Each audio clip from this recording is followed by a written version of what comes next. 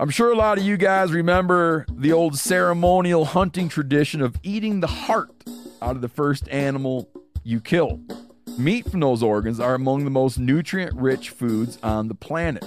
You can get those same benefits your ancestors craved via convenient daily capsules from Heart and Soil. Find out more at heartandsoil.co. And remember, use code MeatEater for 10% off your purchase.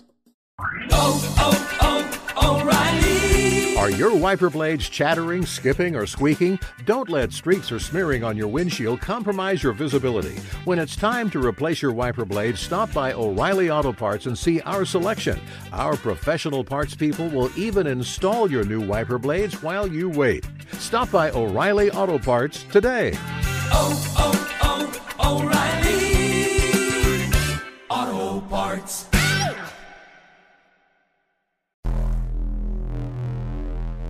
Welcome to the Wired to Hunt podcast, your home for deer hunting news, stories, and strategies. And now, your host, Mark Kenyon. Welcome to the Wired to Hunt podcast. I'm your host, Mark Kenyon, and this is episode number 185. And today in the show, I'm joined by my good buddy, Josh Furter Hilliard.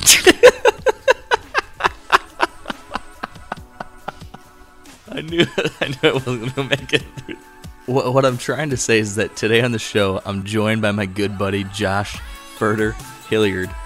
And he's sitting right next to me, which is why I'm having a hard time saying this. But we are discussing his successful Ohio rut hunt, the Quality Deer Management Association, the latest in my hunt for Holyfield, and our Northern Michigan deer camp.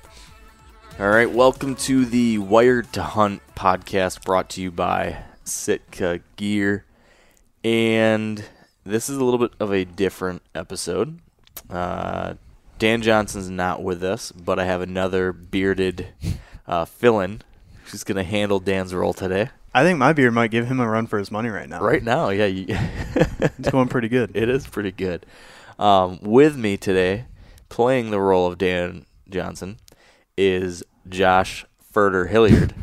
And we had to give him a chance here because in last week's episode, as you guys heard, me and Dan were talking while Josh was sitting on the sidelines in the hotel listening to us talk smack about him. So I had to give you an opportunity now to actually be on the podcast and to actually, speak your own mind now. So I appreciate that. Yeah. So we got Josh here. Have we told the story of why I call you Furter on the podcast? I don't know. I don't think you have told it. Maybe once a long time ago. Well, you know what? We did. Because you were on the podcast a couple years ago. And Dan asked if you had any funny nicknames growing up because I told Dan that you and me grew up together. Yep. He asked if you had any nicknames, and I said, "Yeah, we call him Furter." And it's pretty cool. This has really gotten some momentum across the hunting community. Now everybody does refer to you as Furter, which I'm so happy about. I'm going to be on a one-name basis in the hunting community. Right, you're the equivalent of Kobe, but you're Furter. Well, I think I told you this the other day. A guy Facebook friend me, and I got a message from him. It was like, "So how did you get the nickname Furter?" Just out of the first thing. Well, for those that are new, who aren't familiar with who Furter is, the short version of the story is that in high school, we got the idea that we should call Josh Furter because his dad's name is Frank, and his dad was just a funny guy, and we would see him a lot when we were hanging out. And, Josh was like a mini Frank, so he's a Frank Furter. So for sure, we'd just call him Furter. But we decided not to tell Josh why we were calling him Furter. So me and all my buddies for, I don't know how long it was, maybe a year. It was longer. It was not until middle to college, end of college right? when he finally told me what it was. So for all that time, we called him Furter. And Josh would get pissed. He was like, "Why do you guys call me that? What does that mean?" I had no idea. Yeah, so that's where Furter comes from. So it's kind of anticlimactic though. It doesn't really make. I don't know. Right, that's what makes it so good, in my opinion. Because you're right, it is not a clever, funny reason for the nickname, and that's why it's so good because it's so stupid.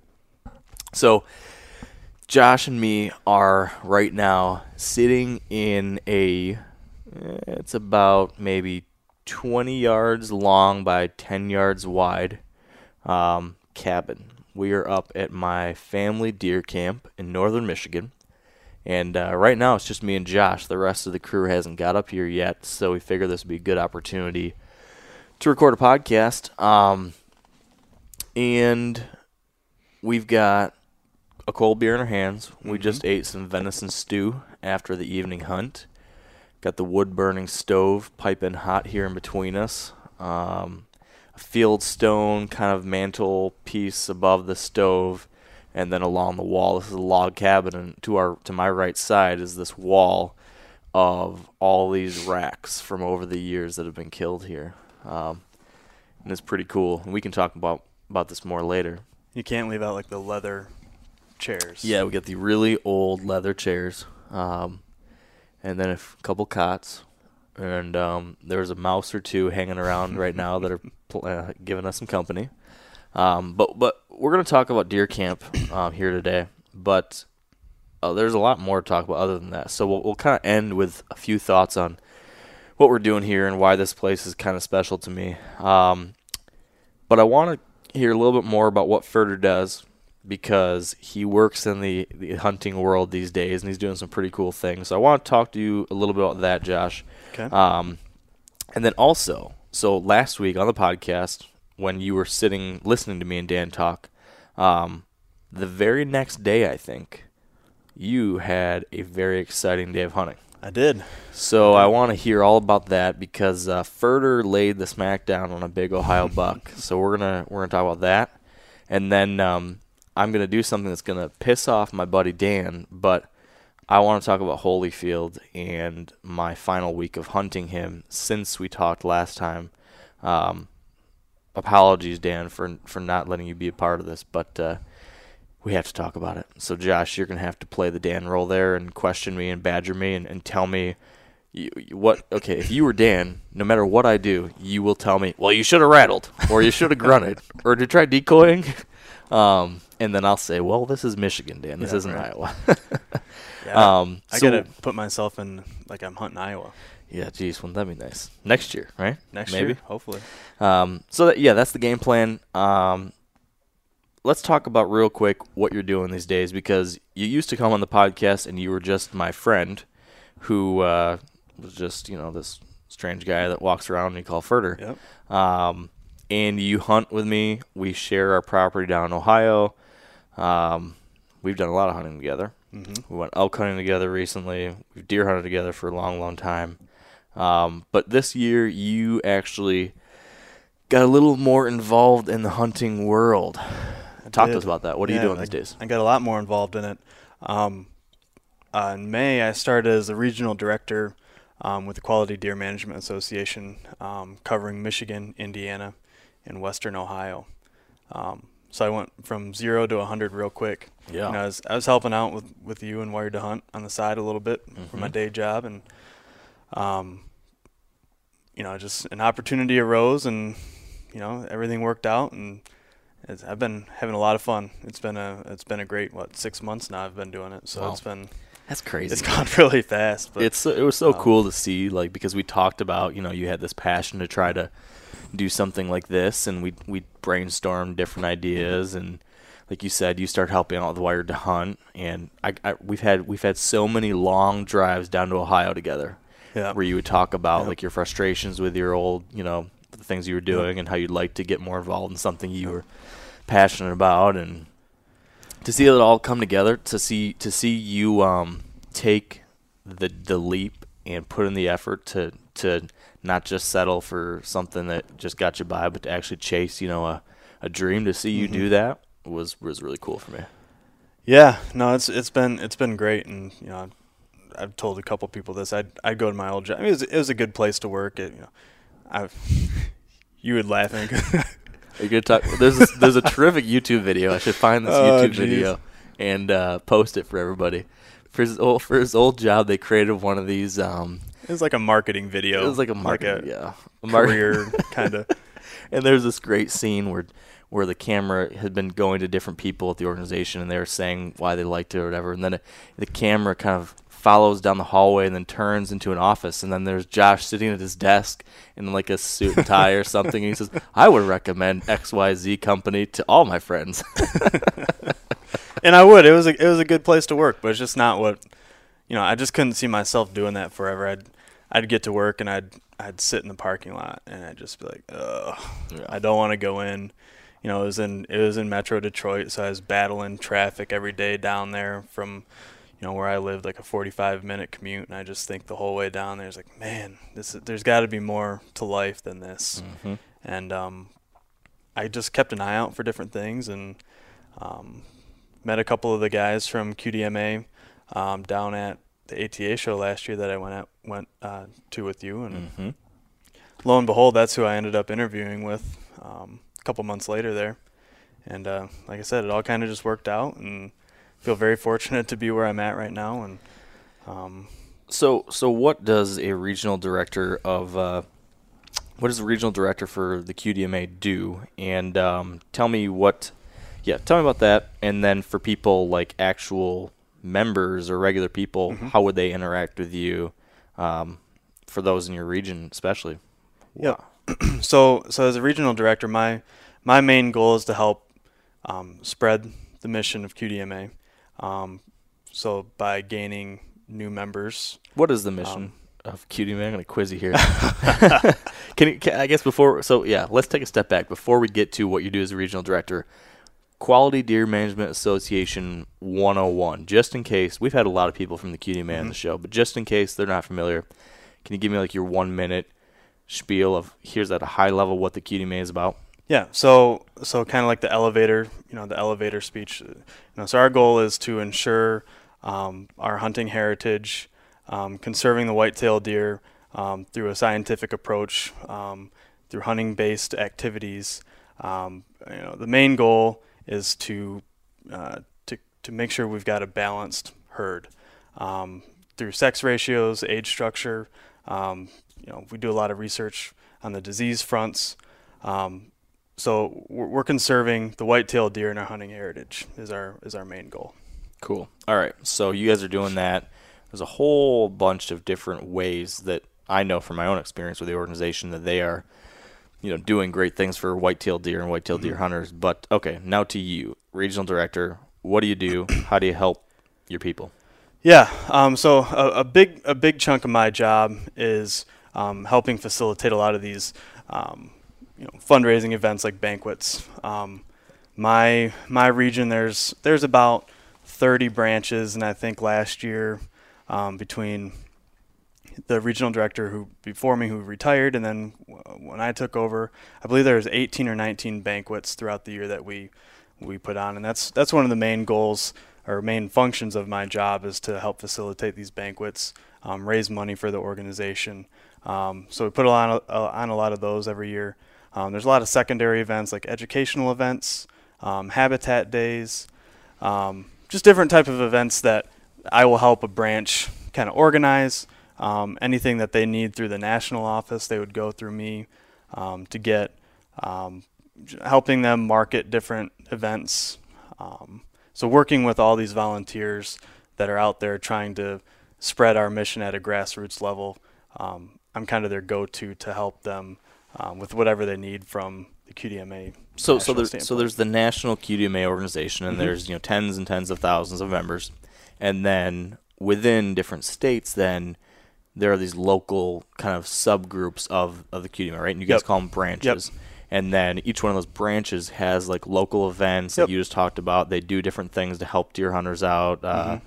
So like you said, there's these habitat days. I've been to a number of these habitat days. Those are really cool educational events.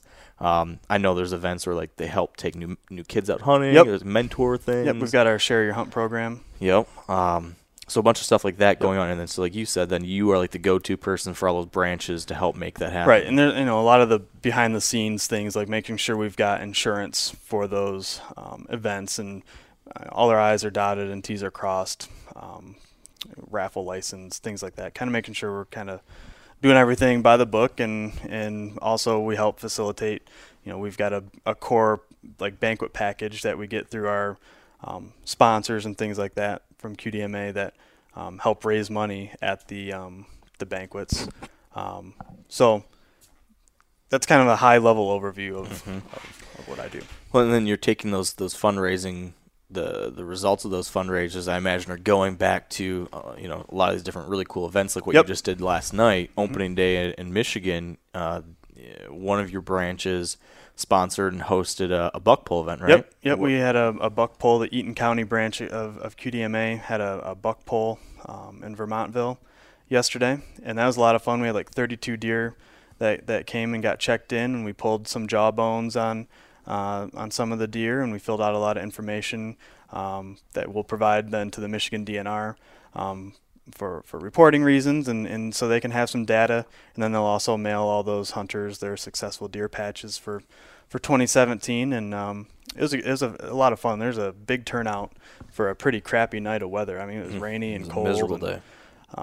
We had a great turnout, and like you said, at those fundraising events, a portion of that money goes to the national office to help the mission spread the mission on a national level, and then also a portion of those funds stay with that local branch to help do community events that help drive our mission as well. Yeah, that's awesome. Well, I can say from my own personal experience, the QDMA is a national organization, and the different things they do, the work they do to make sure that good things are happening across the country, and the educational resources they put out. I mean, those things are amazing. But at the local level, even, there's so many cool things going on, like these different events we talked about. Bringing in really great people to come and share their experiences, talk about whether it be habitat improvement or hunting or management strategies, different things along those lines. For someone that maybe is a member or isn't, but has been looking for a way to just get more involved with like other deer hunters in their area or people that care about white-tailed deer and conservation, how does someone go about actually like getting involved with the branch, meeting other people like that? How do you get kind of synced into that? Yeah, there's a lot of different ways. I mean, a lot of people ask, what do I get out of being a QDMA member? And the answer is really, you get out of it whatever you want to put into it. If you want to be super involved, you can do that. If you just want to get the magazine and read some great articles, you can do that. If someone wants to get involved, they can go to our website, and we have a list of all the different branches in their state. They can click on the state, and it pops up the list. So you can reach directly out to the contact listed for that branch, which is typically the president.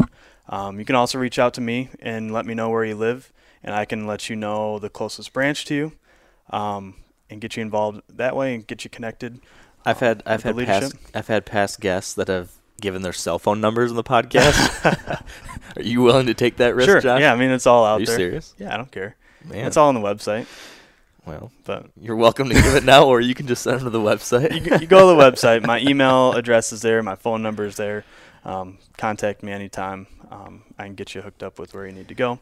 We're always looking for volunteers to help out at a branch level. I mean, we've got some amazing volunteers. There's just a lot of people that have poured their life into helping QDMA and the white-tailed deer, and it's really cool to go around to these different branches and just see how passionate these volunteers are about the organization and hunting, and making sure that hunting and the white-tailed deer are going to be there for their kids and their kids and their kids. Yeah.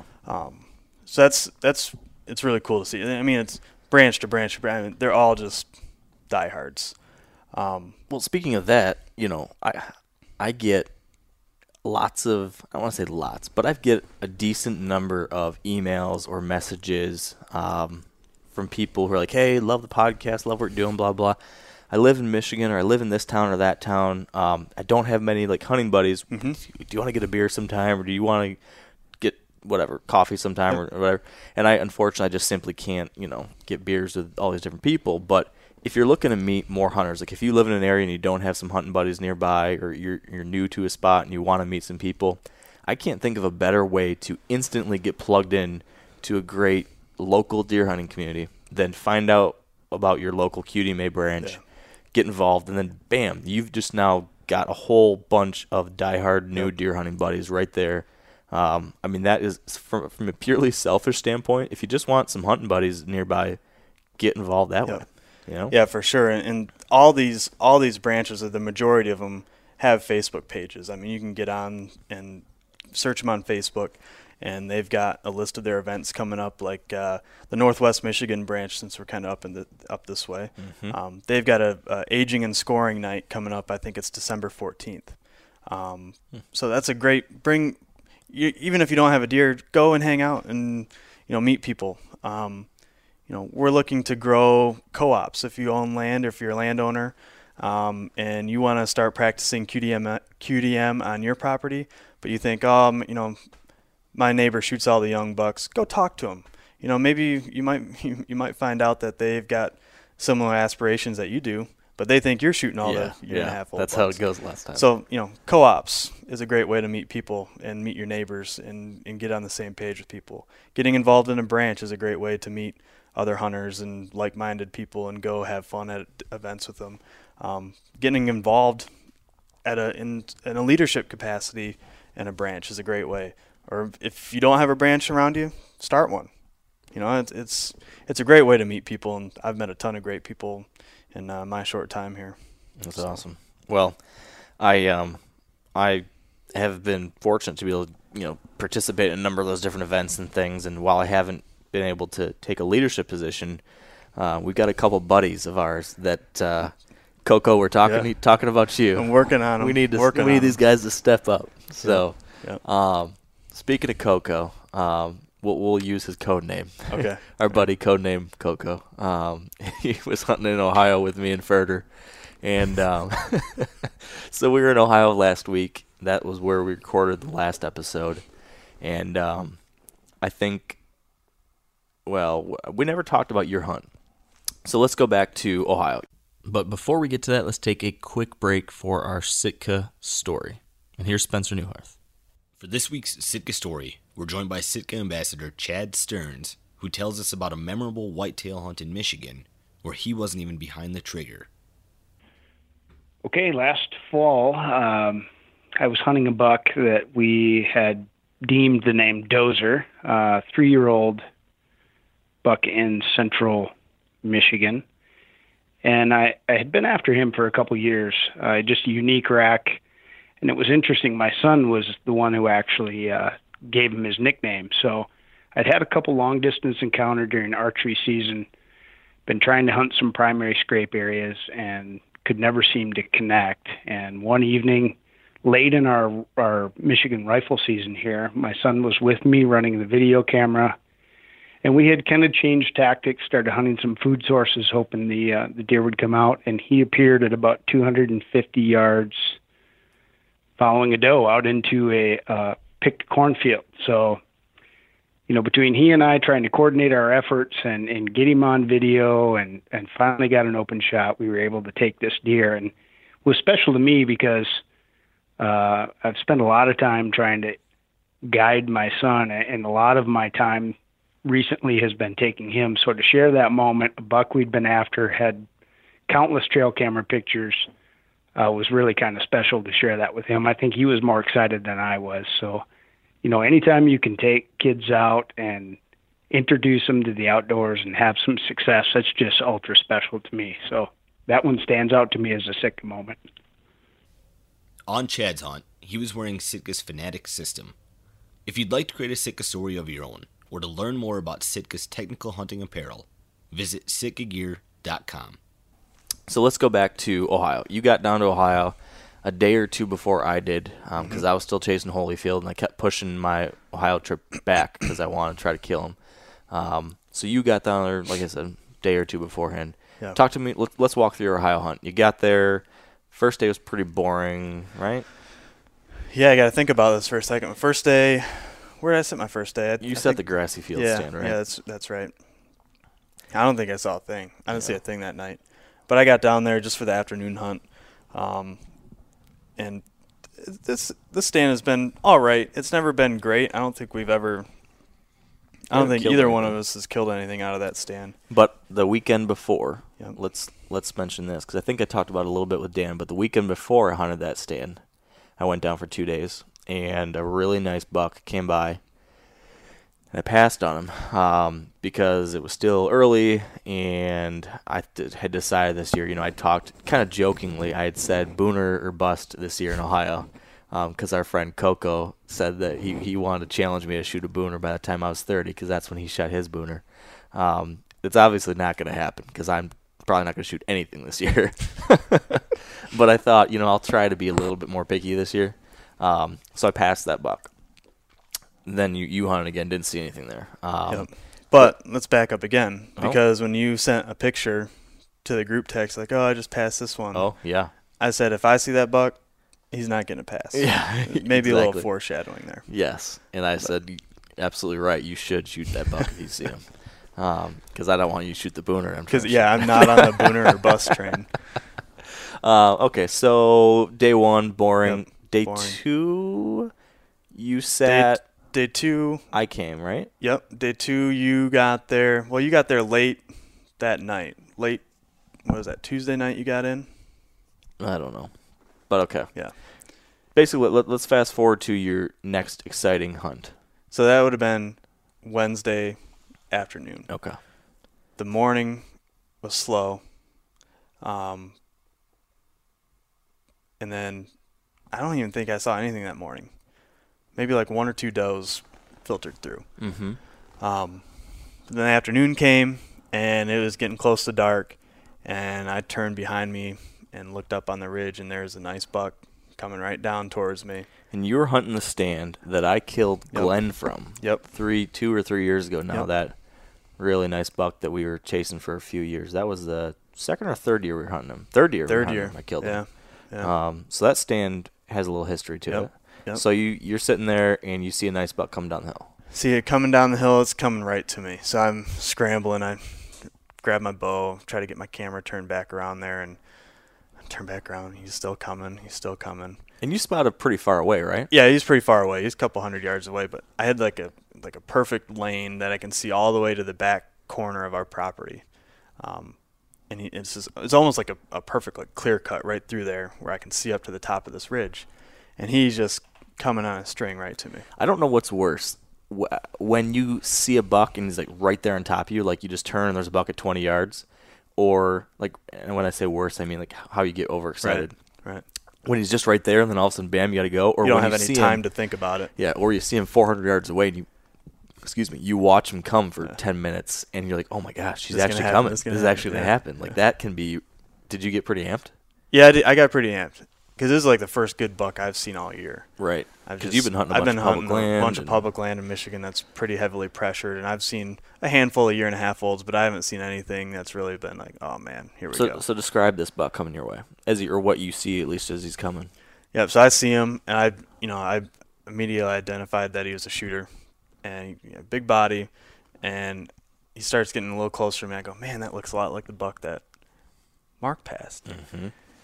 And I put my binos up on him one more time. I go, that is. I saw the big curved. He's got this brow big, tine. like bladed kind of tall brow tine on. What, his left side?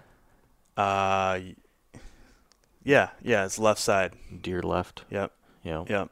And so he's coming to me, and drops down in this little creek, and comes right back up, and all of a sudden he's like on me like that. I mean, it felt like forever, but then he's right there.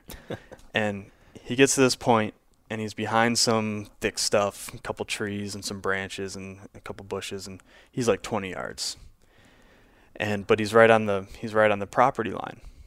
And were you clipped on at this point? Yeah, I was ready to go. I had the camera aimed where I wanted him to go to, because I was filming myself, and he just needed to take a right or keep going straight, and I had a shot at him.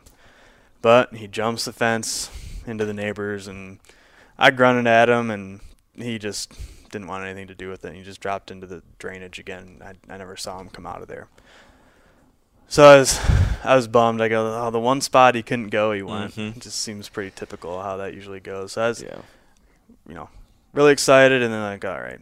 That sucks. That's a good rush, though, I bet. Yeah, it was. And that was pretty much we had maybe a little bit of daylight left, so I hoped that he'd come back out, but didn't happen that night. Yeah. And I don't think I saw anything. I saw a few does that night and not any bucks. Yeah. So that was that night. we went back to our hotel. Let's talk about our hotel real quick here. We usually stay. So we are cheap, and we are like dirt bags. And so when we started hunting down in Ohio, I don't know. I've been hunting in Ohio for 7 years now or something like that. Because I started hunting down there a year or two before you did. Yep. Me and Coco did. So when we started going to this area, the first thing we do is find the very cheapest hotel we can possibly find. And it happens to be on the outskirts of a somewhat large city. And unfortunately, that is the closest hotel we can get to where we hunt. It's like a 40-minute drive. Yeah, it's like 36 to 40 minutes, depending on who's driving. I'll say that I get there in 36. You don't want you're I used to you're be much more of a grandma the driver slow than I am. I used to be the grandma driver. I've come a long way, I'd like to think. But so we found the very cheapest hotel, and at the time we were like 24 when we started hunting there or something. And I mean, it's pretty rough. It's the kind of spot that before I ever open up the door, I always peek out the window and like look and just see, is there anyone out here? Could I get jumped? Like there's weird things going on a lot of the time. Like, was it last year or 2 years ago? So like in the middle of the night, there's like year.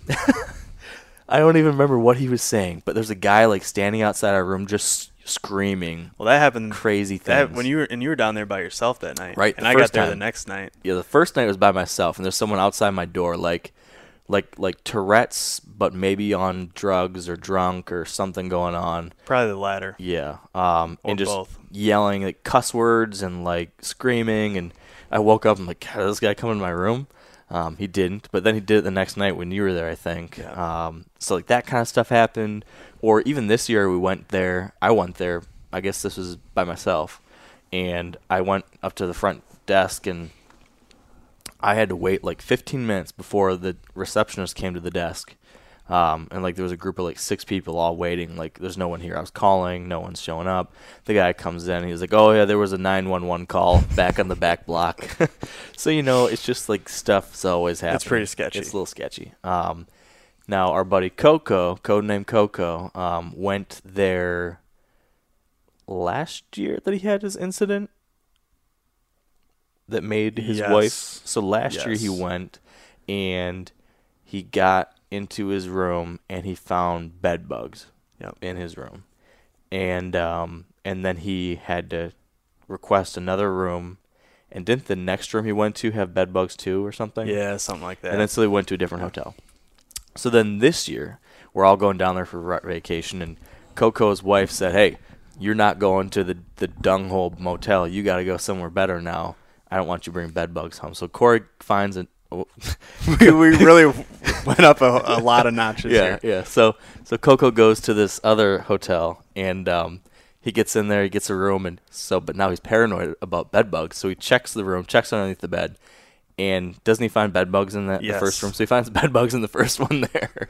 So he goes back to the front desk, and they give him a new room. He goes into that room, and it smells like cigarette smoke. Yeah, and there's like ashes on the ground and stuff like that. And like you have to sign like a $200 waiver, like that you will not smoke in these rooms. And if you don't, or if you do smoke in them, you got to pay $200. So now someone smoked in here. So he has to go back to the desk, tells the guy, "Hey, someone's been smoking in here. I need a different room." They put him in another room. He goes in there, checks the bed. There's not bed bugs, but there's, I guess, like the sign of past bed bugs, like dark spots all over or something. Somehow he ended up on 4 different rooms. Yeah, so he finally did get a different room that was bed bug free, smoke free, signs of bed bug free. And so now we're at the new place. And the next day, now I got there, and we're like, you know what, we are 30 years old. Like, we have real adult jobs now. Maybe we don't need to be at the dingiest, worst hotel in the city. It's not like we moved that far. This hotel is like $5 more a night, or like $10 more a night. And so it's not like a big upgrade here, but it was a little bit nicer. We were wringing our hands about the money. We're like, oh man, I don't know. Should we really spend this much more? But I'm happy we did it. I think it's a little better. Hey, I'm really happy we did. I think I changed my luck down there. Yeah. Okay, so back to that. Enough about the hotel. So you had that really close call. We go back to the hotel room. It was pizza night. We had our Marco's Pizza, and we watched Bucks on DVD. And I record a podcast. I listened to you record a podcast. You listen to us record the podcast and talk about you. And next day, I headed to this stand at the very back of the property up on this ridge. And how many times have we hunted that one? This Maybe is only one other time? I've hunted it one other time, and you've never hunted it. I've never right? hunted it. So it's only been hunted twice ever in the history of us hunting this property, and this is like our 5th year hunting. I don't think I could find it in the dark, to be honest with you. No, you do not have that sense of yeah, navigation. no. One time, Josh got lost on a 10-acre property, and he thought he would be. Do we have to go here? He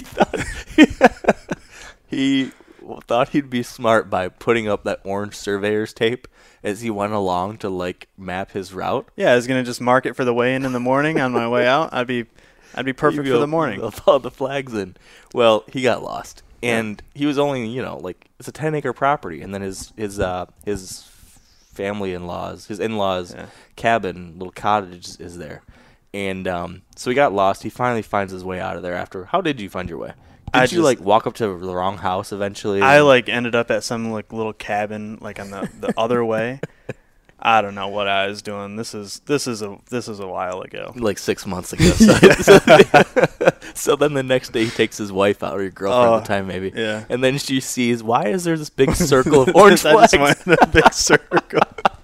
So I don't think I'll ever live that one down from her. She still gives me crap about that. So yeah, you're right. You could not make it to the back stand. Okay, so I'm on the back ridge, and you were on the main ridge stand. Yep. Right? My favorite stand. Yeah, because, 4 years ago, you killed a really nice buck there. It was to the day. I mean, that morning, I sent you I get those Facebook, time Facebook hop memory. or whatever. Mm-hmm. Yeah. And it was the buck I shot 4 years ago from that stand on the same day. Mm-hmm. I sent that to you that morning. Yeah, hey, November. Hopefully a repeat. You're right, because November 10th, is that right? 9th. 9th, okay. Yeah. So let me tell about my start to the morning. Yep. Because I'm sitting this back stand, and I've been watching some does filter through down the bottom. I'm kind of up on a high ridge, and then there's a high pasture behind me, and then there's a low valley where there's another sort of pasture there. And I've been seeing a good number of does moving through. We don't see many deer on this property. No. I've talked about this in the past. It's a property that's kind of frustrating to hunt a lot of the times, because you'll hunt for days and days, and you won't see more than a doe a day or 2 deer a day or something. But if you are willing to put in enough time, and if you are in the right spot and get a little bit lucky, the one deer you do see could be a really nice mature buck. So I'm sitting in the back ridge, and I've been seeing this deer, and then I hear a little crash to my left, and I turn my head, and I see a big buck coming he's 15 yards away. Oh my gosh. And I'm seated, I'm not prepared, and I've immediately flashed to what happened to me with Holyfield 2 days beforehand, where Holyfield surprised me and then he spooked. So I'm like, oh my God, this is not happening to me again. I wasn't even messing around on my phone. I think I was just looking the other direction. But he had come over a little rise, and he dropped over the rise, and then once he gets over that rise within sight of me, he's 25, 30 yards away or whatever, and he was coming on a trot right at me. And I'm stuck seated in this tree. And what I realized is that this tree, we didn't have a whole lot of great tree options on there, but this tree did not have very much cover. So we were high in the tree. It's a pretty high tree stand, but there's not much for cover. So I was like, oh God, he's going to spot me up here. I'm going to get busted, and a big shooter's going to get away. So I just stayed froze. Usually in this tree, I would have thought to try to stand up. If I saw a big buck coming, I'd try to stand up, so I would just seem to blend in a little bit more. I'd be tight to that tree. But I knew I couldn't move at all. But then I look at this deer a little more. I'm like, oh, I know that deer. That's the deer that I passed last week. Really nice buck. He's coming, but now I'm a little bit less I'm not as stressed because I didn't shoot him last weekend. I'm not going to shoot him this weekend. But he comes in and he walks right to 10 yards. And then he kind of looks around. I'm like, he's going to spot me any second. He's going to spot me any second. He's going to spot me any second. But he didn't. And he walked by, and I'm looking at him like, oh man. He looks nice, and he's right here. I could shoot him, and I came I was like, grab my bow, don't grab my bow, grab my bow, don't grab my bow, grab my bow, don't grab my bow. He's wide, he's got nice tine length, he's got that mega brow tine on the one side, good solid body, and just beautiful. I got really cool footage of him, awesome encounter. But I was like, no, you passed him once, just stick with your gut. You made the right decision. I made the right decision because he bounced off and he went down the hill, and I was like, man, that was a cool encounter. So that happened. He disappeared. He went down that valley, and he went up the other side because there were some noises on that other side. Now, those does I've been watching had been down that valley, and then they went to the creek, and they followed the creek across the way, and then they went up to the opposite ridge from me, which is the ridge that Josh was sitting on. And these does went up that ridge, and I'd watched them go up that ridge and go past Josh. So I knew what those does had done. So now that buck goes that direction down towards that valley, I'm like, if he goes down, if he makes it to that creek, I wonder if he'll hit that trail of all those does. I wonder if he'll go up that way. So I'm watching for him, but he had disappeared. Now, fast forward like 5 minutes, 10 minutes, and all of a sudden I spot that buck again. But now he's at the creek. And then a few seconds later, he's on the ridge. And I'm like, holy crap. He's going to go right up towards Josh. And like before, I'm like seeing this in my binoculars. And I'm like, okay, he's going to go up the ridge. Now he's on the ridge. And I'm like, oh man, he's like right there by Josh. And I'm watching all this unfolding. And in my head, I'm just like, it's like, oh my gosh, oh my gosh, oh my gosh. Like this is actually happening. Tell me what happens from there from your perspective. Yeah. So those does that you saw come up the ridge, I saw them. So this ridge it's basically a ridge that runs out into, it's like a finger into the cornfield. Mm-hmm. Corn is still standing down here, and this ridge has like a grassy top, and it's like a shape of a funnel. So there's like a big scrape down at one end that we've got a camera on, and then it kind of just funnels down to the edge of this, to the end of this finger. Mm-hmm. And so those does, I think there's a spike. I think there's a little spike horn with them. They kind of cut across the top of that ridge down into this ditch and up into the corn at the far end of that funnel. I was like, oh, that's cool. You know, and I had a couple does that had come down all the way past me that I could have had a shot at them.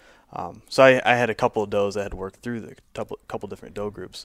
So that buck, I see him come up, get to the top of the ridge, and he's right there. He's on that same trail that those does were on.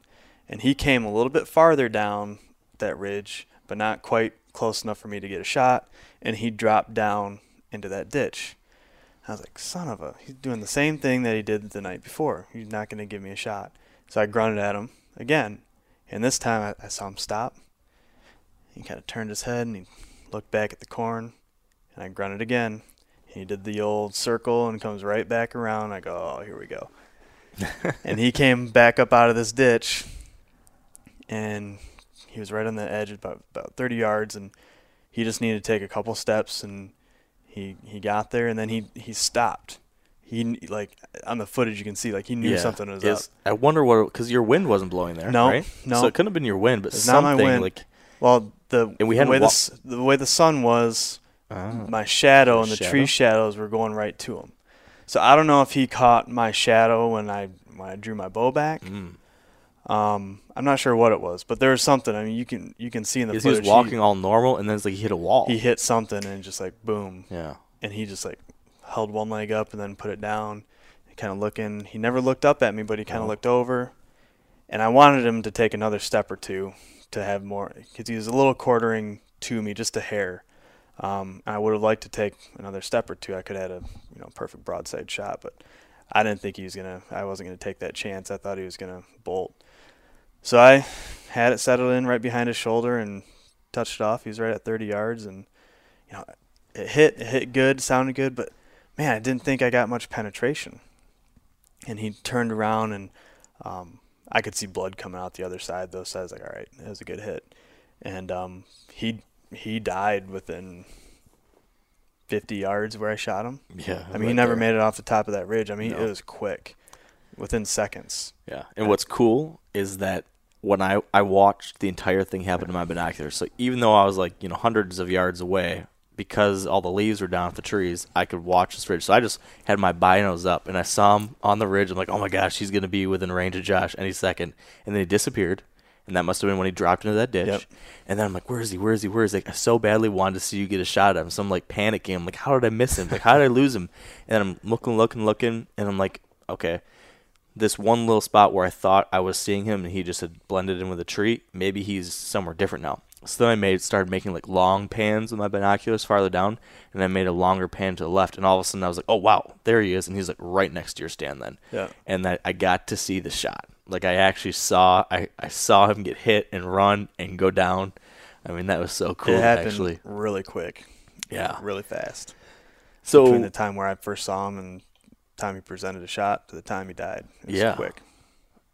Walk me through your mental state. Man, it'd been the last time I killed a buck was 4 years ago in that same stand. So I mean, it had been a while and hunted, pretty hard the last several years trying to, I had a couple opportunities that slipped through my fingers. But man, it just felt good to kind of get that confidence back. I was like, all right, I can do this. And made a good shot. It was really great to see him go down. Not having that worry of, did I hit him bad? Did I hit him back? Did I hit him forward? So just a kind of a huge confidence booster just to kind of remind myself that I know what I'm doing. Yeah, and I could use one of those. I could use one of those right now. Yeah. So I know that feeling. God, there's no better feeling. Yeah. Ugh. That was awesome. And then he gave me the phone call, and we got to celebrate. And I was like, dude, I saw it. I saw it happen. That was so awesome. I was like, all right, I'm going to pack. Hunt a little bit longer, just, And then I called you, I think, like a half hour later. I was like, all right, let's go. Like you told me, all right, hunt till 11, and then we'll get down. And then, like, 10:30, you're like, do you want to get down now? I'm like, yeah, let's just Well, because I could see him. I was just looking at him stuck from there my tree watching. stand. It's like, all right, I can't take it anymore. So that was awesome. It was so cool to be a part of that and get to see that all happen. And it happened, it was second day, third day down there. It happened. So that quick. That usually doesn't happen like that. It's usually at the no, it doesn't. tail end of our trip, or doesn't happen at all for me. Yeah. So it was nice to. And he's a nice buck. Yeah. Yep. We pulled his. Cool buck. We got him back to the truck, and I pulled his jawbone on him, and he was 3.5, nice 3.5-year-old. That was my goal coming into the year, is try to kill a 3.5-year-old, no matter where I was, either Michigan or Ohio. So I was very happy with that. Yeah, I should be. Awesome buck. So now the pressure's on me. Yep, pressure's on. Last time you killed a buck down there was the last time I didn't kill a buck down there. So I hope that's not what happens. We need a year where we both kill. Yeah, we haven't done that yet. No, we haven't. And I've kind of screwed myself because I've not hunted down there at all, hardly at this year, because I've been so focused on Holyfield. So I've missed, most of the best times of the rut. But gonna try to get some.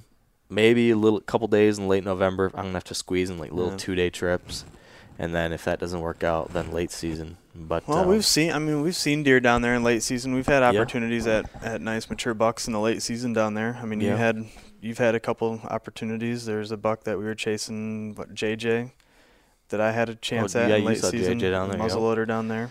And I saw Jawbreaker and Glenn both in late November one year, and saw Glenn the next year in January, like the last day of the season. Or no, that wouldn't be the last day of Ohio season, last day of Michigan season.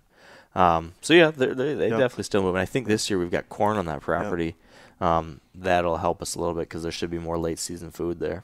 So the dream is still alive for me, but man, I was so stoked that you got done. Yeah, and it feels good to be tagged out. Yeah, in Ohio. That's a good feeling, because I have not had that feeling in 4 years down there. Yeah. So you've tagged out. We celebrated that night, and then we got to talk about, okay, well, what are we going to do next? And then in my head, I was ruminating on what I should be doing. Like, I decided I wanted to go down to Ohio because, we had planned on going down to Ohio, and you were going to be down there. Coco was going to be down there. And that's just, like, fun, the camaraderie aspect of it. And, of course, like, the best chance to get a buck down there is during that first 2 weeks of November. So I wanted to get down there, but like I mentioned earlier, I've been pushing it back because I was trying to kill Holyfield. But then the cell phone incident happened with Holyfield, and I was frustrated, and I'd been hunting that property really hard. I'd hunted it like 10 days in a row or something. And I was like just stressing so much about everything going on. I finally was like, you know what? I need to just kind of clear my head a little bit. I need to step away from this Holyfield thing for a couple days and, enjoy a little bit of time with my friends down there, hunt there a little bit, just have fun for a couple days. 'Cause in the end, that's what it's all about. Having fun. Exactly. So I cannot tell you how happy I am that I did that either. Like, it was such a good decision. And who knows? Maybe I would have killed Holyfield if I'd stayed home those 2 days, but probably not. And I don't care, because it was so cool to be there for that experience with you. He probably would have been right in front of you when I called you to tell you I shot a buck down in Ohio. And then, yeah, something like that would have happened. So, but after you killed, now I knew, all right, you killed. Coco already went home, because I don't remember why he went home, but he went home early. So now as well, do I want to keep hunting Ohio, or should I go back and chase Holyfield? So I was thinking that in my head, and then we're sitting there, and you're like, so do you want to go hunt Holyfield now? I'm like, well, maybe I should. Yeah. So we decided that, yeah, I should.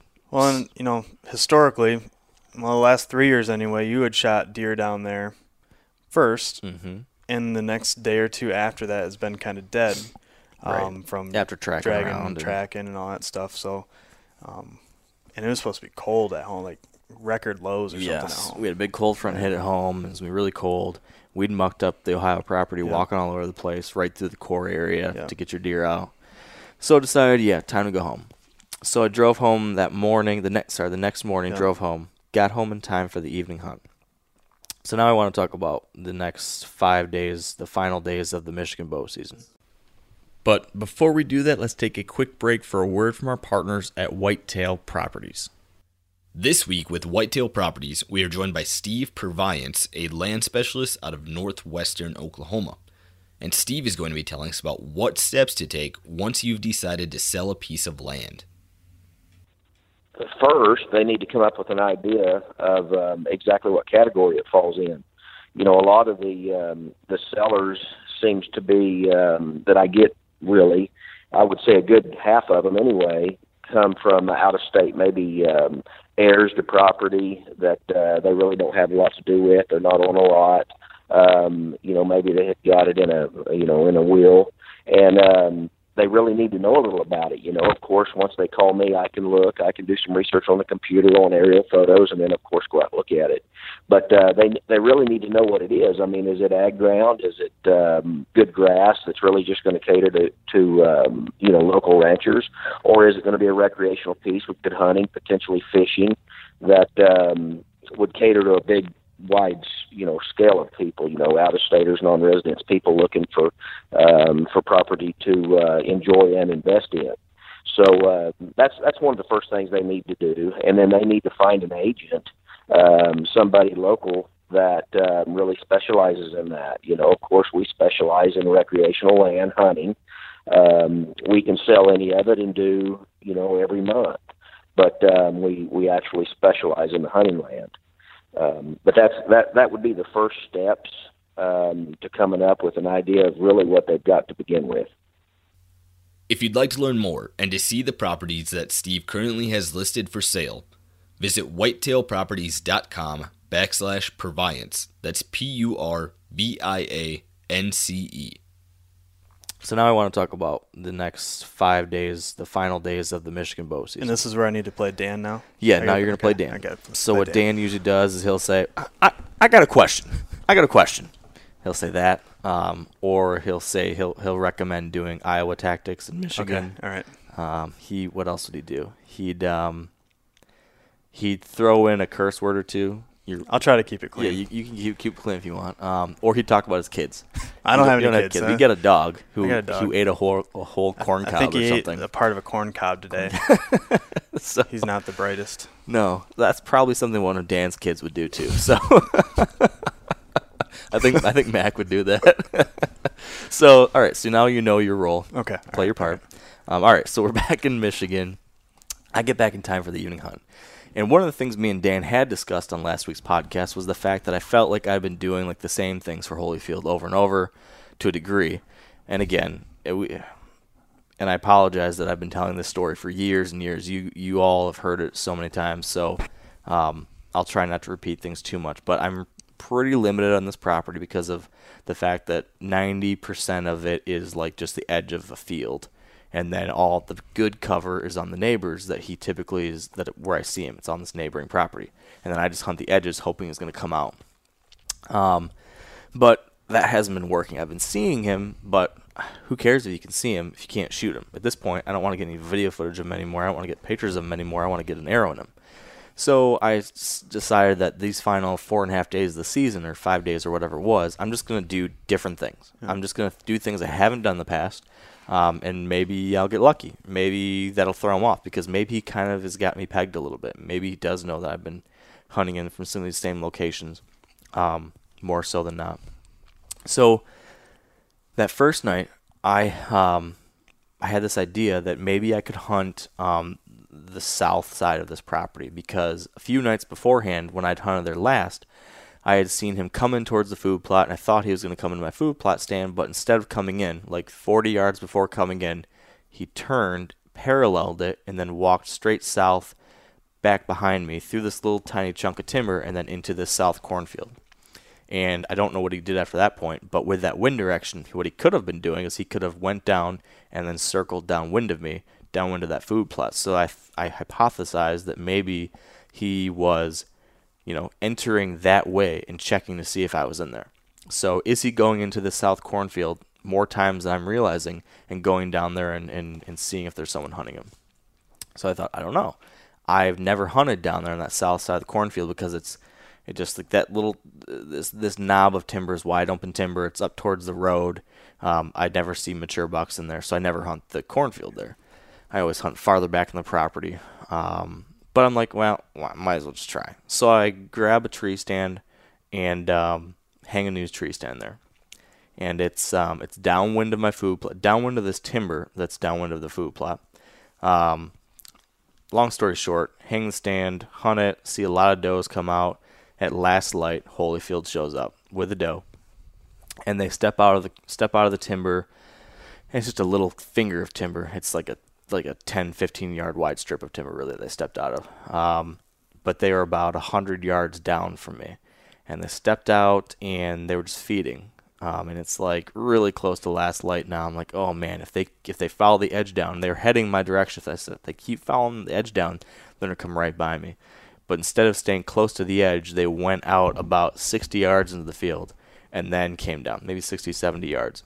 So the final 5 minutes of shooting light or whatever it was passed, and they come walking all the way past me, right in front of me, but at like 65, 70 yards. And by the time they got there, it was too dark to shoot anyway. So I saw him. I saw where he came out, and had another close call. That was exciting to see that what I thought might happen, it kind of did happen. He wasn't scent checking it like I thought maybe he would. He was with a doe coming out, and she was just coming out to feed, but it still kind of panned out. And it told me that, hey, maybe he does use this southern portion more than I thought. Because in the evenings, I had only ever seen him during the evenings in the past couple of years up at the front and north part of the property. So that was that first day. Now, I'm trying to remember what I did the next morning. What did I do the next morning? I can't keep you straight with where you've been bouncing around. Yeah, I'm trying to keep. Okay, I think I know it. So next morning, I was gonna hunt a bedding area off that edge of that cornfield. At the back of the property, back and south of the property, there's a big swamp, and then there's a little bit of high ground on the back side of it where there's a great bedding area in there. I was gonna hunt a new stand I hung this year for the first time, right there on the edge of this bedding area. Now, is that where you did some hinge cutting and stuff? Is it that area? Yep, I'd done a little hinge cutting in the past down there. And I hung a new stand there this summer. Kylie helped me hang it, actually. She was a helper that day. So getting that tree stand, and someone, speaking of this stand, I had someone send me an Instagram message saying, like, it's crazy how many times you've seen this buck. Your egress and ingress, I'm really curious to hear like how you're getting in and out of these stands without spooking this deer or other deer enough, because I've hunted so many times. I think, if I remember right, I think I've hunted 24 out of the last 25 days or something like that. I think 16 of those have been all-day sits now, and all but 3 or 4 of those days have been hunting this small property for Holyfield. And of that property, it's 90 acres, but more than half of it is open field. So I'm actually only hunting like 40 acres of like huntable, timbered, or covered acres. And I've hunted it, like 20 days since October 24th. So I've hunted a ton. I mean, way more than I would ever typically do. Like usually, we talk about a lot. I like to do this drone strike approach. Right. But I hunted October 1st and then waited all the way to the 24th because I thought that is when he historically starts moving, and that's that pre-rut. I got to be hunting him. Well, and what's interesting too is you don't have a bunch of different ways to access this place. It's a tough property to access because on the roadside is all open field. So you have to somehow get across open field to a degree. So what I've started to do, though, is first off, I didn't hunt any mornings all through October, basically. I didn't start hunting mornings till November. So that allowed me not to have to worry about that morning situation where you have to come in the morning and go across these fields and spook a bunch of deer. People probably have heard this, but my evening solution has been that I have convinced my wife by begging, pleading, and doing lots of dishes to drive my truck or an ATV out to this property and pick me up for my evening stand locations. So she spooks the deer off the fields, picks me up, drives me back home. And that, I think, has made a huge difference. Yeah. Like, I never could have gotten away with what I've done without that. So that's my key, my little secret to success on this property for my evenings. For the mornings, like I said, I just didn't hunt any mornings for a month because I knew it would be risky. And then once November arrived, for most of my morning stands that I've been hunting have been in these bedding areas that are on the back of the property. Like I said, on my property, it's mostly field in the front. But I have a neighbor whose property is not fields. It's just timber that runs along the southern edge of the farm that I can hunt. And I can hunt my neighbors too. It's a small property there, but she's given me permission there. And also permission to hunt it or to, go through it. So what I've been doing to get to these morning locations, instead of going across the wide open field, I go into the neighbor's timber and I walk all the way through her property, all the way to the back of it, staying in that thick timber, swampy stuff, all the way to the back of my property. And by that time now I'm in my cover, and then I do a big J-hook all the way around the back of the property to get to it. So I'm taking a very long roundabout way. And I'm doing this 2 to 2.5 hours before daylight. So my from what I can see from a lot of these deer is that they feed out into my fields, then they cross the road and they feed on fields across the road. So if I get in there early enough in the morning, like 2 hours before daylight, most of these deer are still on other farms. They're not back on my farm. So I can do this long roundabout way so I don't spook too many deer. And even if I do spook a deer or two, probably most of the deer still aren't in the area. So that's how I've been getting into these morning stands. So that's what I did this day. It took me a long time. Got to the stand, got set up. Maybe about an hour after daylight, I hear, maybe not half hour after daylight, I hear a crack, like a loud branch cracking in this thick bedding cover in front of me. And this bedding area is thick, like really, really, really thick, impenetrably thick almost in areas. So what we had to do this summer when I hung the stand is I literally had to I don't know how you describe it. There was no shooting lanes through it at all into this thick stuff. Like it was just like a wall. Yeah. So I had to go and just cut like a swath. I cut like 50 branches and trees and brush things. Did you cut it or did Kylie cut it? No, I did it. She's notoriously more handy than me, I will admit. But I am better at cutting tree limbs and branches and bushes and stuff. So I had to clear this like strip. So I cleared like a 3 foot wide, maybe 4 foot wide, like hallway through this thick brushy stuff into the cover to this big trail that leads through there. There's this trail that has got a bunch of rubs on it from the past, and there's scrapes along it in the past that kind of runs right through the middle of this little bedding area. So I knew that if there's a buck coming through, he's probably going to be coming through this.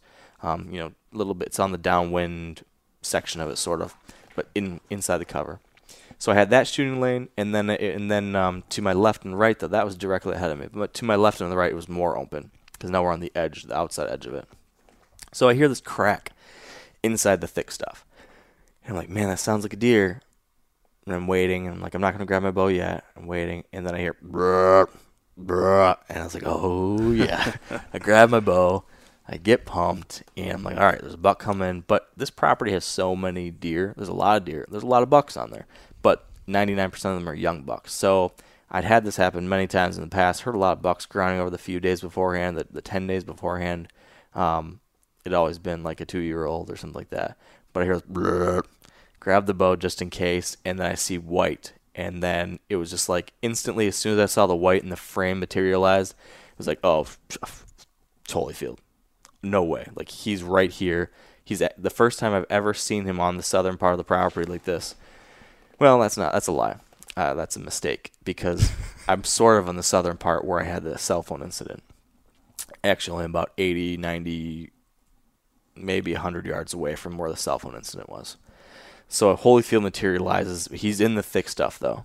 He's grunting, making noise in there, and I'm like, he's heading right my way. I'm like, holy crap. He's heading right to my opening. I'm going to get a shot at Holyfield at 30 yards.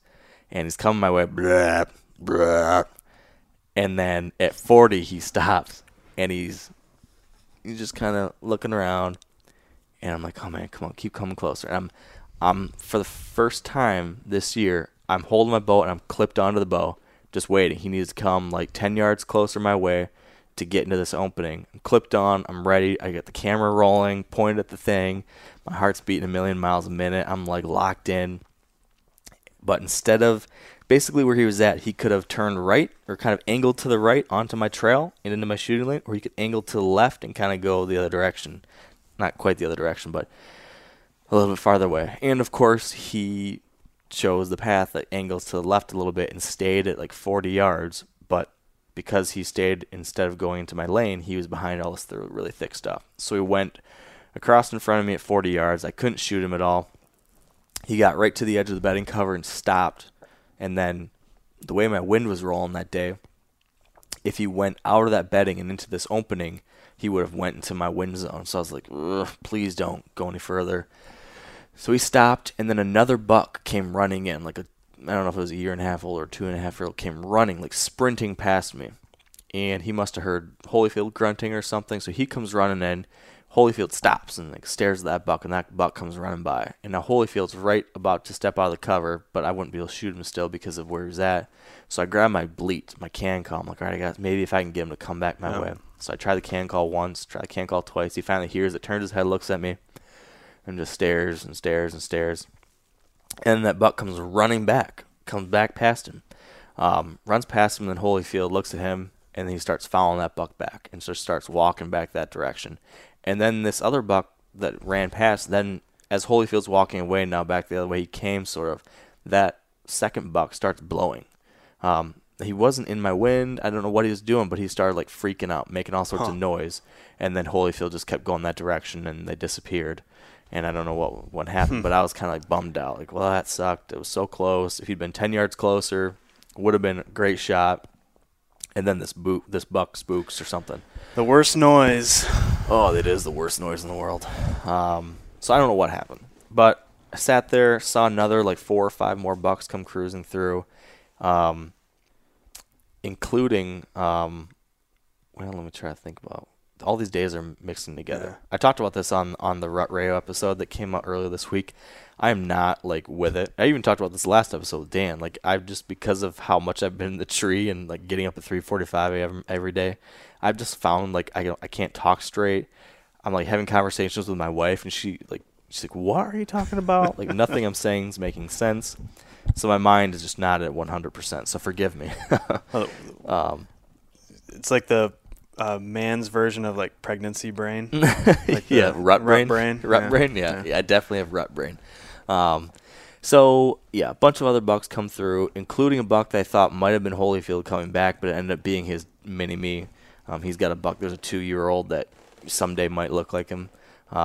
He's got these tall. He's an 8-pointer with tall tines. So when you see him like real quick, you're like, oh, that could be him, and then you realize it's not him. But just enough to get you excited. Fast forward through the day, 1 o'clock, I hear a crashing noise out of the bedding area again. I pull out the binos. I see a little doe squirt out of there. At 1 in the afternoon, I'm like, oh, yeah. Like, please pull him out of there. Pull him out there. And every time I see a doe, like, by herself, I always imagine, okay, Holyfield's going to be behind her. But it's never him. But this doe squirts out of there. I'm like, Holyfield's going to be behind there. And then there he was. And he comes blasting out there after. I'm like, oh, shit. Grab my bow, spin around, turn the camera. She's coming, like, my direction. She's kind of trotting away with her little tail flicking and flapping, and they come just busting through though at like 60, 65 yards, and then like at that point, like 60, 65 yards, she went from like that little trot to then she took off and she barrels off, and then he barrels off behind her, and they go running off into the timber to my north, and then they disappeared. What time was that? Like 1 o'clock? 1 o'clock in the afternoon. Man, I can't believe how much action you've been seeing midday. My middays, like it's been crazy. Like every day, like in our group chat, it's like, oh, I've nothing this morning, but man, this afternoon was crazy. Like midday was nuts. Yeah, this has been. I've had better action in the middle of the day during this rut than I've had in the mornings. That day I saw like $6 during the middle of the day. I mean, the cell phone day, I had Holyfield at 11 o'clock in the afternoon and had like 3 or 4 other bucks cruising midday that day. The next day I had $5 come at midday. Yeah, that's crazy. So yeah, I mean, it's a true thing. Bucks, there really is this increased midday movement. Let me make sure our fire's not going to go dead here. We're going to throw some logs in here because I don't want to get cold. So, what am I talking about here?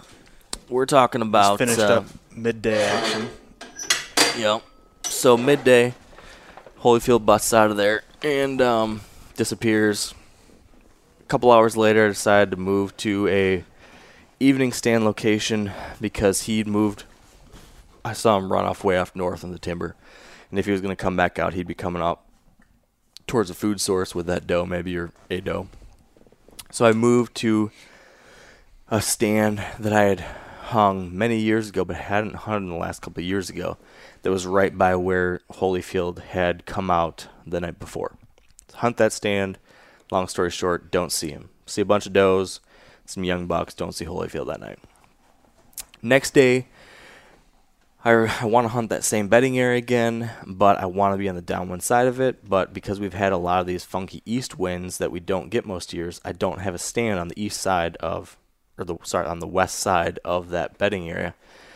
So I got another portable set, and I snuck in like 3 hours before daylight and hung a new stand in the dark downwind of this bedding area. Hunted it. This is one of those days that the morning was lousy, didn't see anything, but in the middle of the day saw 5 or 6 different bucks, but all 1 or 2 year olds. And then I'm like, all right, I'm just going to stay hunting this stand for the evening because I was only 30, 40, 50 yards from the very tiny, smallest finger of corn that heads back. So I'm still close to food, tight to this bedding area. Maybe Holyfield will come and kind of check this section between the bedding and the corn and then transition out to the corn. So I'm hunting there. Hadn't been seeing anything. It was raining all that day, and I sat all day through it. And about an hour before daylight, I'd been watching some does about 200 yards down the cornfield that had been come out to feed. And about an hour before daylight, I see a big body out there, pull up the binos. There's Holyfield. And Holyfield goes walking across the field with these does and then goes walking right in front of the tree stand that I was hunting the night before. He's messing with you. Yeah. So he walked in front of that tree stand twice out of the last 3 nights. So that was frustrating to see him go right there where I'd been the night before.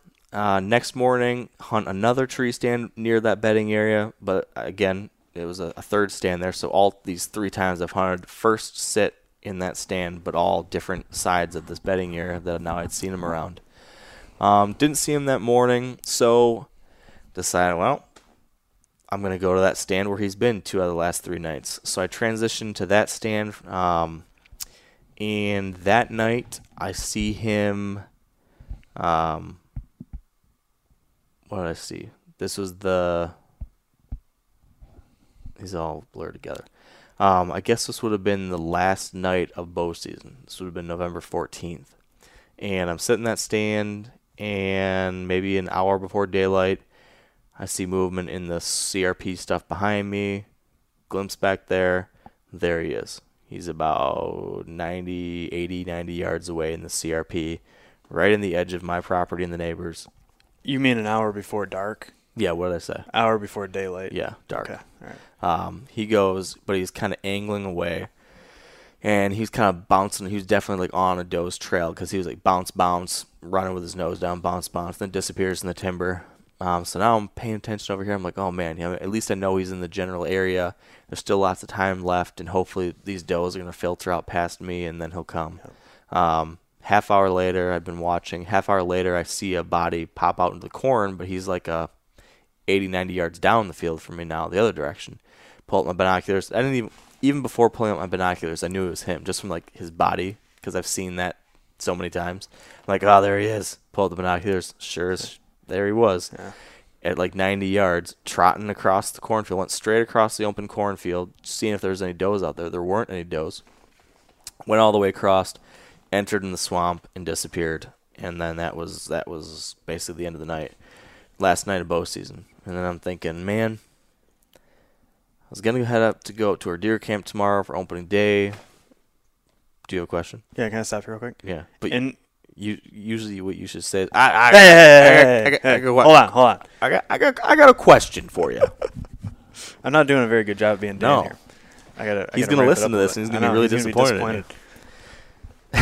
So in your kind of Rutcation marathon on your Michigan property, have you tallied up how many times you've seen him since X date when you started doing these? No, I need to.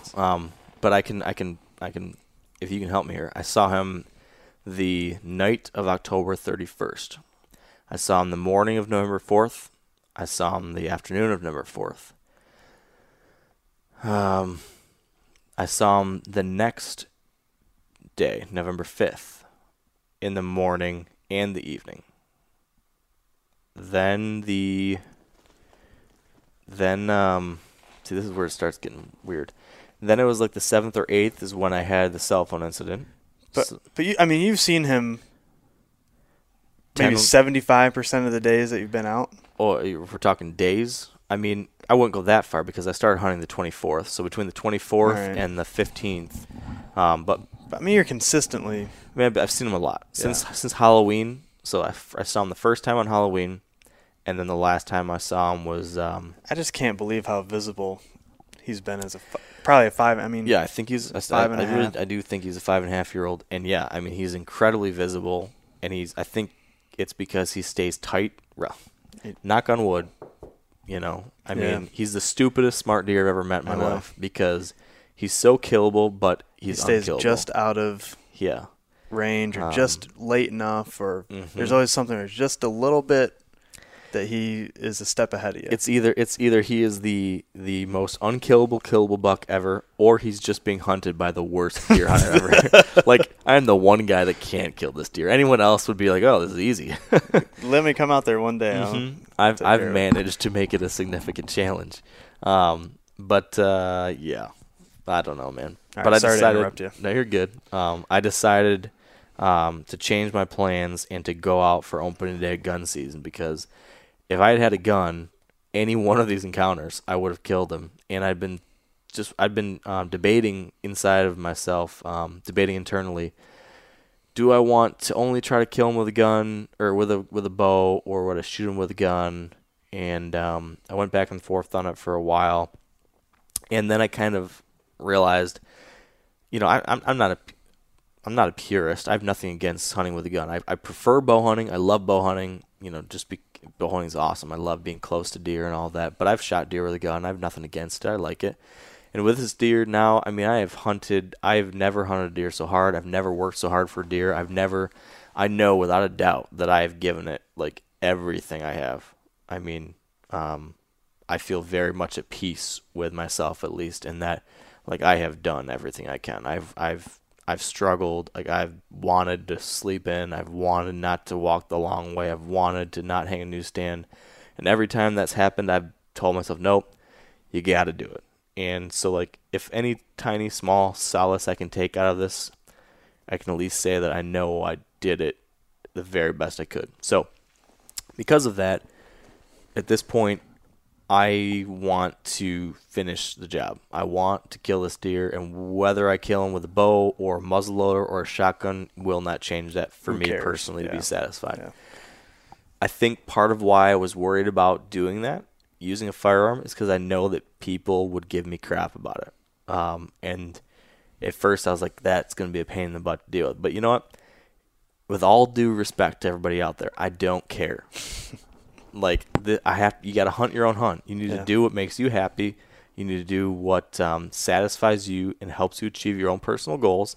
And for me, with this deer, I will be just as happy and satisfied and proud, and I will be probably like breaking down, crying in happiness if I kill this buck with a bow or with a muzzleloader or whatever. And that will be just fine for me. Maybe that's not what you would do, and that's totally fine. But this is my hunt, and I'm going to hunt him the way I want to hunt him. So I've decided that I will use a firearm if I can. Well, and the goal is to kill him. Yeah, the goal is to kill him. And it shouldn't matter what you use, as long as legal, ethical, whatever, the goal is to kill that deer. Yeah. A few years ago, remember the buck 6-shooter that I was hunting? All right. So I've been hunting him with a bow for a couple of years. The first year I was hunting him. Second year he disappeared. Third year I hunted all season for him with a bow. Couldn't kill him. And then mid-December, I've been hunting all the way through, hunting my tail off, grinding it out. During muzzleloader season, I kill him at 40 yards with my muzzleloader. And I had someone email me who was blasting me about it. I can't believe you would do that. I can't believe, I don't know. He emailed me repeatedly. He emailed me and I ignored it. And then a week or two later, he emailed again, how it had been rubbing him the wrong way and he was thinking about it more. And I've got nothing against the guy. I appreciate the guy following Wired to Hunt. I appreciate him being a fan. But it really pissed me off. I'm like, who are you to tell me what I should or shouldn't be doing, et cetera, et cetera. And it bothered me. So this time around, I'm not going to worry about what other people think. It is my experience. It is my hunt. And I appreciate people following along with it. I'm trying to share the true experience of my hunt, what it is for me and what I'm learning from it. And, you can feel free to make different choices in your own hunts. This is what I'm doing on mine. So decided to go out there for gun season. Maybe I could get lucky on day one. It ended up being a miserable day. I sat all day again, and starting 9 o'clock, it started raining, and it was high 30s or something like that, and then raining, but it was a blowing rain. Yeah, it was a brutal day yesterday. Even with my tree umbrella and my rain gear and everything, I didn't forget. I didn't wear my rain pants. I just wore my rain jacket because I wanted access to all my pockets and stuff on my bibs. And I thought, well, with my tree umbrella and a rain jacket on, unzipped, I'll be able to stay dry enough. But I didn't think about the blowing wind. And so all the rain blew in underneath the umbrella. And so just everything got wet. My hands were wet. My hand warmer pocket was wet. So it was the most miserable day of my season so far. It was just long, cold, wet. Didn't see many deer. Didn't see Holyfield. And that's it. So now I'm just crossing my fingers and toes that he can survive a handful more days, and I might make a couple targeted hunts during gun season. I'm not sure if I will or won't. Depends on the conditions and the situation. I might go in there after him again. Or I might wait until after gun season and then get back after him hard in the late season with the bow or muzzleloader, depending on the season. But he just, that's all dependent on whether or not he is alive. So there's nothing I can do about it now. I just got to hope that he... Well, if he stays alive, his track record is good. That'll stick around there. Yeah. So. It's really good. The last 2 years, by far... He's the most active all year during December on my property because of those late season food plots. So I don't know if it's going to happen. I can tell you that I have stressed more about it than anything. That last night of bow season, I just sat in the tree and just I don't know if you ever had this feeling, but you just sit there and you start looking back on the season and thinking through everything and could I have done anything differently and all this work gone for nothing or blah, blah, blah, blah. The last 4 years I haven't killed a buck. Okay, so yeah.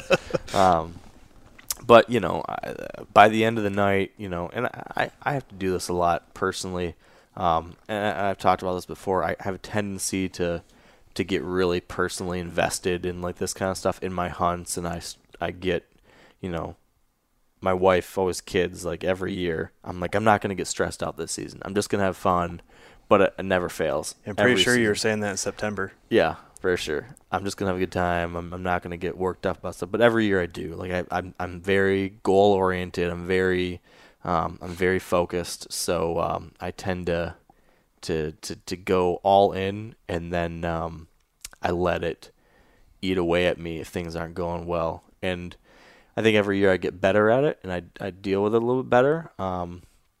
But this year, you know, it happened to a degree, but I've had to have a couple like little mini, what's the word? Interventions, like a self-intervention. So like after the cell phone incident, I had a self-intervention. I said, you know what? You need to just step away because you're about to jump off the tree stand. So step away, get back to the fun of it. I did that. It was a great decision. Came back, had a bunch of really close calls and encounters with Holyfield. It was great. It didn't work out. And then after that last day of bow season, you know, I was like, you know, all right, it hasn't worked out. You've given it your all, though. So, you know, like I said earlier, the odds are probably that he will get killed over the next couple weeks because there's a lot of hunters out there. He's been very daylight active. He's probably going to get killed, and that will be like heartbreaking for me. Like it's going to be a very big bummer if I get the neighbor sends me a picture or something, I find out. But that's in the end, that's not what it's all about. I mean, I have to take like it's been such a cool 3 years getting to watch this deer and hunt this deer and live out this experience. And, it has like tested me and pushed me farther than anything before. And, I've learned a lot. I mean, and never, I mean, gosh, I mean, if you take all the encounters I've had this past couple weeks, it's maybe like a dozen, maybe. Last year I saw him 27 times in my own eyes. This year, maybe it's like 12 so far this year. The year before was like 5. So what is it, like 27 plus, let's say 13, that's, 40 plus another like 5. Like I've seen this deer 45 times maybe, give or take. It's nuts. And I will probably, because I don't own property, I don't have anything like that. I don't know if I will ever have an opportunity to have like this kind of thing with a deer again. Right. Well, and you said it a couple minutes ago. You've done everything that you can do to try to kill this deer. And I think even if he does get killed, you can look yourself in the mirror and say, you know what? I gave it one heck of a shot. Mm-hmm. And, you know, I don't think there's really anything that you could second guess that you did that, man, if I would have done this, but, you know, you've been out there every day when the conditions have been poor, when it's been a struggle. So, I mean, I think you can look yourself in the mirror and say, you know, I gave it my best shot. And if it works out, awesome. If it doesn't, you know, there's not a whole lot you can do about it. Yeah. So that's hunting, right? Yep. So live and learn. And I certainly haven't maybe made all the right decisions or done all the right things, but I always did everything to the best of my ability and thought process at the time, you know? Yep. I always had a thought process. I always had a plan. I always was, you know, being mindful and thoughtful about how I was approaching things and trying to take every little thing into account, everything I've learned over the years, trying to be smart about exit and access, trying to be smart about wind, trying to be smart about what this deer's doing, how he's doing it. And, you know, it's kind of been like your master, what's it called? I don't know, like you've got to write your thesis at the end of your like PhD program or whatever. Like this has been like the culmination of the last like decade of my growth as a hunter has been this challenge, and I've had to take everything I've learned to try to put it all together. And I have not passed the test yet, but I've swung the very best I could.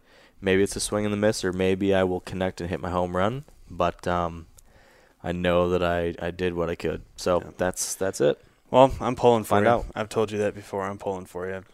I appreciate it, man. Hope it works out for you. I do appreciate it. And I gotta say thank you to everyone out there listening too. Again, just man, like I've been posting like daily Instagram stories, like updates throughout every day's hunt, and I'm getting like, I don't know, dozens, if not hundreds, of messages like over the week or two, just people wishing me luck or sharing their thoughts or different things, and then all the emails and Facebook messages and all that stuff. Just tons and tons of support. I appreciate everyone following along, and I appreciate all of you that are so sick and tired of hearing me talk about this deer, but that you stuck with me and you still listened. I promise, probably one way or another, within the next month, either someone else is going to kill him or I will, and you will never have to hear about Holyfield again. So, that's that. We won't talk about Holyfield again until next week. So, I want to wrap it up real quick with talking about where we're at. We're at deer camp. So that's where I took off after opening day of gun season. That was yesterday. Today's the second day of gun season. We're up here at our cabin. And this place is where it all started for me. I've been coming up here since I was like 2. But Josh, you are newer. You started coming up here like 4 years ago or 5 years ago or something. Yeah. So as an outside perspective or newer perspective, how would you describe this place? Like, why is it cool for you? Or is this place cool? Oh, it's super like cool. Deer camp? Like, it's super cool. It's like what we when do you, up here? yeah, it's like when you hear about people talking about deer camp or those stupid songs like the second week at deer camp. You know, this is like what you think about. It's like a cabin with no electricity, totally off the grid, out in the middle of the woods, like northern Michigan, like swamp, cedars, pine tree. I mean, it's just like the whole package. Mm-hmm. And it's just like everything that you would think a deer camp is, this is it. And it's been awesome. It's been a great time coming up here. I think it's 5 years now. Yeah. It's been 5 years I've Wow. been coming up here now. And thank you for having me. It's been so much fun hanging out with you, hanging out with your dad and your uncle, and it's been a lot of fun. Yeah. It's one of my absolute favorite places in the world, and lots and lots and lots of good memories. Between the wall here with all these racks, I can point to a dozen of these and tell you stories. Like, there's that set of antlers just above your head, Josh, the top left rack. Yep. Is the first deer I can remember being killed up here when I was coming up here. I was probably 6 or 7, and I remember this buck. It was an 8-pointer that my uncle shot, and what I remember, I'm so young that I don't remember much about it. All I remember is that this one moment, the guys, all the men had the deer hung up on the buck pole, and they'd skinned it out. And usually we don't skin them out here. Usually it's just hung on the buck pole, and then whoever, they take it home and they do whatever with it. But for some reason they decided to skin it out, and I guess maybe they butchered the deer. I don't remember that. All I remember is that the hide was laying down in the yard. The hide was laying down with the hair down towards the grass, and then the inside of the hide pointing up. And what I remember is that I was drinking an orange High C juice box, and I was standing over it looking at it. Like I said, I'm 6 or 7 or something like that. And I remember I squirted orange High C all over the inside of the hide, and I just remember being like petrified that I was going to get in trouble, and nobody must have been there. So I just remember squirting orange High C all over it and like panicking. I don't remember what I did, though. I don't remember like how I tried to resolve the situation. All I remember was spilling orange High C. So that was that memory. And then my uncle, many years later, gave me that hide. That's now the that's that one. That's the one that's hanging on the wall in my house. I didn't know that. Yep. That big 7-pointer there is probably my most memorable night ever. I just remember the snowy night, and my grandpa shot that buck, and I was, again, maybe like 9 or 10 or something like that. And I remember that was the first year that I remember they brought me along for a track job. It's like me and my dad had been hunting, and we came back into the house or back into the cabin, and we'd heard we'd heard the gunshot come from where he hunts. So I was so excited. Like, whenever you heard a gunshot, I'd always look at my dad and be like, "Dad, was that one of our guys? Was that one of our guys?" Like, "Oh no, Mark, that was too far away. It was too far away." Then you hear another gunshot. I'm like, "Dad, was that one? Was that one?" He's like, "Oh no. When you hear it, you'll know it. You'll know it's close enough." And then maybe an hour later, kaboom! You jump out of your chair. I'm like, "That was one, wasn't he?" He's like, "Yeah, that was one of our guys for sure." And I remember running back to the swamp to get back to the cabin. We get in here, and GP comes in, and he's like, "Oh, I got one, Mark." And we had, like, this is like 1997 or something. So we had, like, big kerosene, like Coleman lanterns or whatever. Like not even like flashlights. We had the lanterns like that. And it was snowing. I don't remember exactly how much snow, but it was fully coated snow. I remember walking across the fields, and you get to this creek, and you get to the edge of the creek, and my grandpa dragged him up to the edge of the creek on the other side, though. And I just remember when we got there, and then he held up the lantern high enough that then the light shone across the creek, and you could just see this big rack across the way. And that was like, whoa, that is a big buck. Big buck. And then our friend Terry had shot a nice 8-pointer that morning. So we had this big 7-pointer and big 8. I mean, these are big northern Michigan bucks. At least 3.5-year-old, maybe 4.5-year-old bucks.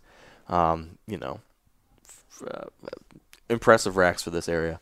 And I just remember those 2 deer sitting on the buck pole, and I just stood out next to the deer, hanging there for like hours. During the middle of the day, I would just stand out there and walk circles around it and look at it and touch it. And yeah, just a lot of cool memories up here. It's an awesome place. We haven't seen tons of deer the last like 10, 15 years. The deer population has plummeted, but I think it's getting better these last few years. Things are improving. We've been seeing some more deer. We're getting some bucks on trail camera. We just pulled some cards here today, and there's at least one mature buck, which is cool. There's at least one nice one here on camera that he was here in daylight on the 11th and the 10th, I think. Yep, 10th and 11th. So that was only 5-6 days ago. So there's a chance we might see him. Hopefully. I don't know. We'll give it a shot. Yep. We got a couple days, and I'm just excited to be out there and to be here. It's the hunting. It's nice now that we've got the chance of seeing a shooter buck. That's cool, and it's nice to see some deer. And we've been doing some work the last few years to try to make it better, doing some food plots and trying to figure things out a little bit better. But it's more so just the camaraderie and being up here with friends and family and eating lots of junk food. Oh, yeah. Oreos. And milk. And beer. I think the best part about up here, though, is, like, you can sleep in, like, a touch longer. Yeah. But then, like, the coffee. Like, your dad's always got that coffee going in the morning. Yep. And, oh, man, that's the best part. Yeah. I think my big old, like, big mugs. Big mugs. Yep. And the fire's been restoked by, once we get up, because Dad gets up first. Yep. He's up real early. So by the time we're up and out of our sleeping bags, and that's probably about the 5th or 6th time he's been up. Yeah. We won't talk about why. But yeah, I think one of my favorite moments is every day when you come in from the hunt. Yeah. It's cold out, and then you step in here, and just like a blanket of warmth gets wrapped around you in here. And that, like, the golden glow of the propane lights, like Josh said, there's no electricity, so we just have these propane lantern deal lights. I don't know what to call them, and then the wood burning stove, and usually some country music playing on the radio, and then you just have some good food and play cards, and it's just good stuff. So I think on that note, we will wrap it up. I don't know, Josh, any final things you want to share? Yeah, I'll take advantage real quick. I would just say, if you know anybody out there that's expressed any interest in hunting or anything like that, take them along.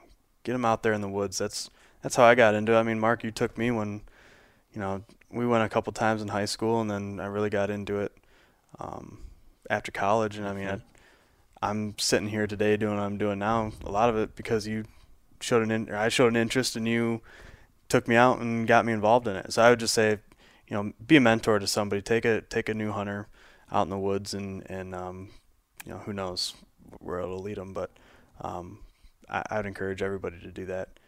And if you're interested in starting a branch or getting involved in Indiana, Michigan, or Ohio, or even if you're not in that area, get a hold of me, and I can get you in touch with the right people. And I'd love to talk to you. And if you do get in touch with him, please do not refer to him as Mr. Hilliard. Please don't refer to him as Josh or Josh Hilliard or JHQDMA, which is his Instagram handle.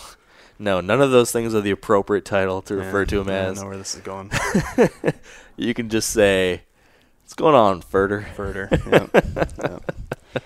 All right. Well, we're gonna shut this one down, and hopefully we'll have some more good stories for next time. And that is going to do it for us today. I'm going to wrap it up without any of my occasional end of the podcast rambling. So with that said, let's just give a big thank you to our partners at Sitka Gear, Yeti Coolers, Matthews Archery, Maven Optics, the Whitetail Institute of North America, Trophy Ridge, and Huntera Maps. And finally, big thanks to all of you who have been listening today. I appreciate it. If you're going out in the woods soon to do some hunting, I wish you all the luck in the world. Be safe out there, have a great time, and stay wired to hunt. I'm sure a lot of you guys remember the old ceremonial hunting tradition of eating the heart out of the first animal you kill. Meat from those organs are among the most nutrient-rich foods on the planet.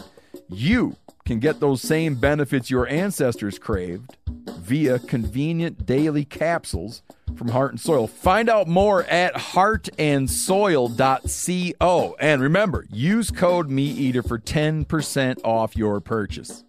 Outdoor adventure won't wait for engine problems. Things like hard starts, rough performance, and lost fuel economy are often caused by fuel gum and varnish buildup. Seafoam can help your engine run better and last longer. You simply pour a can into your gas tank.